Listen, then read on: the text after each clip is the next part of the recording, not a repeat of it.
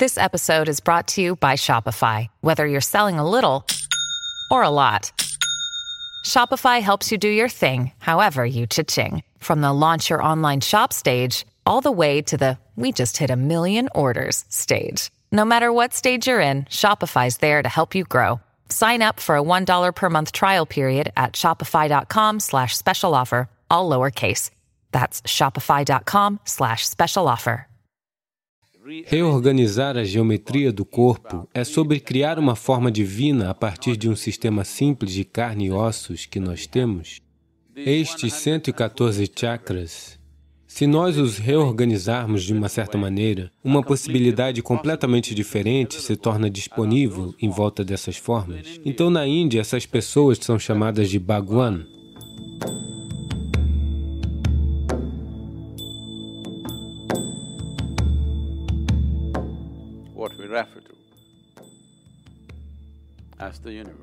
O que nós chamamos de universo ou de cosmo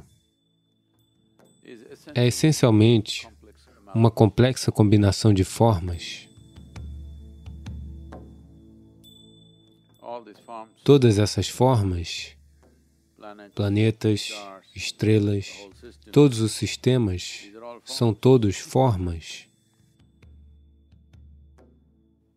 Quando essas formas evoluem por um período de tempo, para se tornarem formas eficientes, aparentemente perpétuas, elas se tornaram aparentemente perpétuas na nossa experiência por causa da perfeição da geometria que alcançaram. Não é algo que aconteceu repentinamente. Cada uma dessas formas evoluiu durante um período de tempo. Certas formas que evoluíram para além de um certo ponto. Quando eu digo certo ponto, se uma forma evoluir além da competência da forma humana, então nos referimos a ela como sendo uma forma divina, porque qualquer coisa que esteja acima da nossa capacidade e competência se torna divino na nossa experiência. Então, quando falamos formas divinas, o mal entendido nas religiões monoteístas é que aqueles que têm várias formas estão perdidos. Isso quer dizer que eles não sabem o que é a divindade. Eles inventaram muitas imagens. Essas formas não são inventadas, elas foram derivadas mediante a observação da natureza, do universo. Identificar que certas formas são capazes de funcionar e existir em uma reverberação que vai além do que é normalmente considerado humano. Portanto, todas essas formas que identificamos como formas divinas merecem admiração. Acima de tudo, essas são formas que devemos aprender a usar, aprender a nos tornar acessíveis a essas formas, que são formas mais competentes do que nossa própria forma. Existem formas naturais nesse planeta que podem funcionar em uma intensidade superior à da forma humana. Ou podemos reunir formas, ou podemos criar formas, uma certa combinação de formas que funcionarão de maneira superior do que da maneira que somos agora. Na verdade, todo o sistema do yoga é simplesmente sobre organizar ou reorganizar a sua própria forma. Estes 114 chakras, que são uma certa forma de energia por si mesmos, se nós os reorganizarmos de uma certa maneira, o mesmo ser humano, que é apenas carne e osso, que vive dentro da natureza compulsiva daquela dimensão da vida, poderá de repente ser transformado em uma possibilidade superior. Foram essas pessoas que transformaram a si mesmas ou a geometria de suas existências para um nível superior, seja pela percepção, ou pelo entendimento, ou por pura intensidade de energia, ou por emoção, Elas se transformaram em uma forma geométrica superior, de modo que a sua própria presença exala uma dimensão completamente diferente de energia.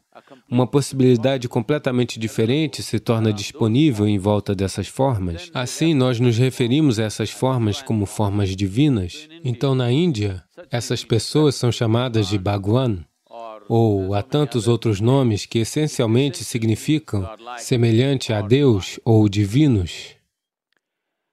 A natureza do corpo humano veio com uma certa organização. Há toda uma ciência que se tornou uma espécie de pseudociência atualmente por conta da... As ciências intuitivas sucumbiram porque a integridade geral da sociedade decaiu. As pessoas começaram a dizer coisas. Achismo é considerado intuição.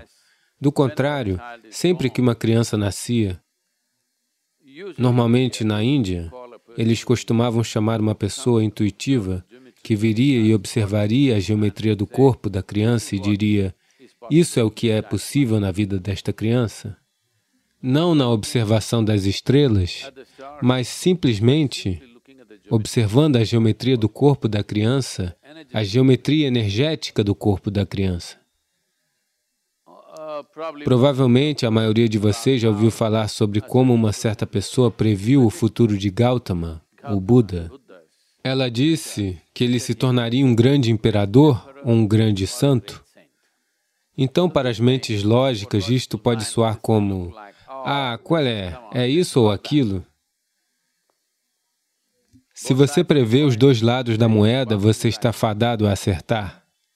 Não, ele está apenas falando sobre olhar a intensidade da geometria.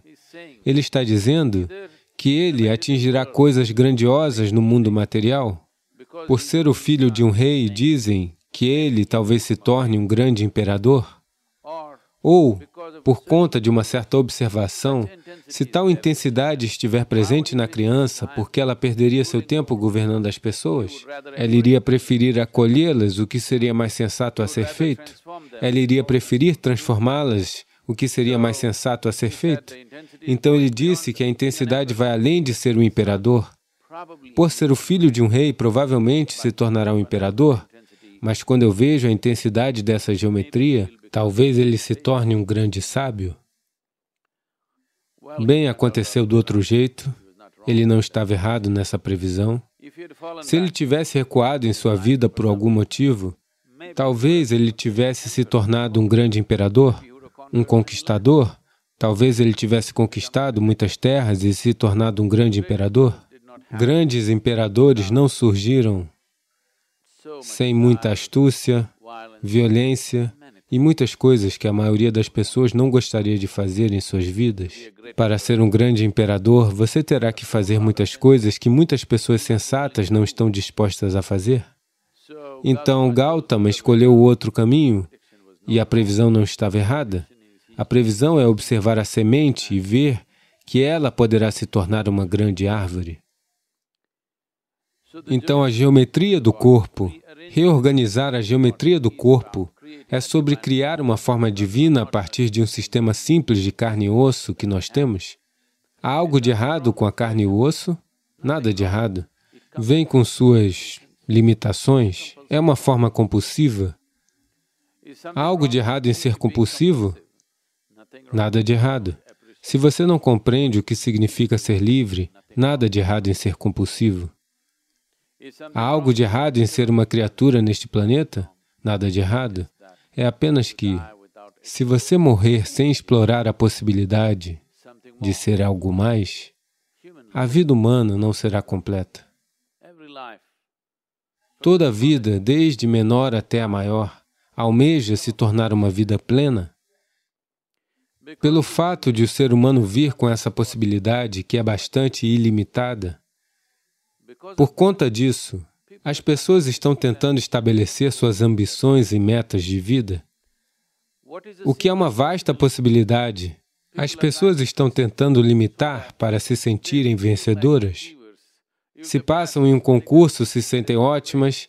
Se conseguem um emprego, se sentem ótimas. Se ganharem 1 milhão, se sentem ótimas. Qualquer bobagem desse tipo. Isso é como se, entre os paralíticos, você fosse um campeão só porque tem 2 pernas. A possibilidade humana veio com uma possibilidade ininterrupta. Não tem como você ou eu conseguirmos fixar uma meta. Se eu conseguir isso, estarei satisfeito. É uma maneira estúpida de cultivar a vida. Se você organizar sua geometria interna adequadamente, isso se tornará uma máquina capaz de ir bem longe. Quão longe ela irá, internamente, é inteiramente determinado pelo ser humano, pelo ser individual. Mas quão longe ela irá no mundo é determinado pela época, pela sociedade, pela estrutura social, tantas coisas. Você pode ser derrubado no caminho. Você pode não ser crucificado, mas alguém pode atropelar você na estrada, sabe?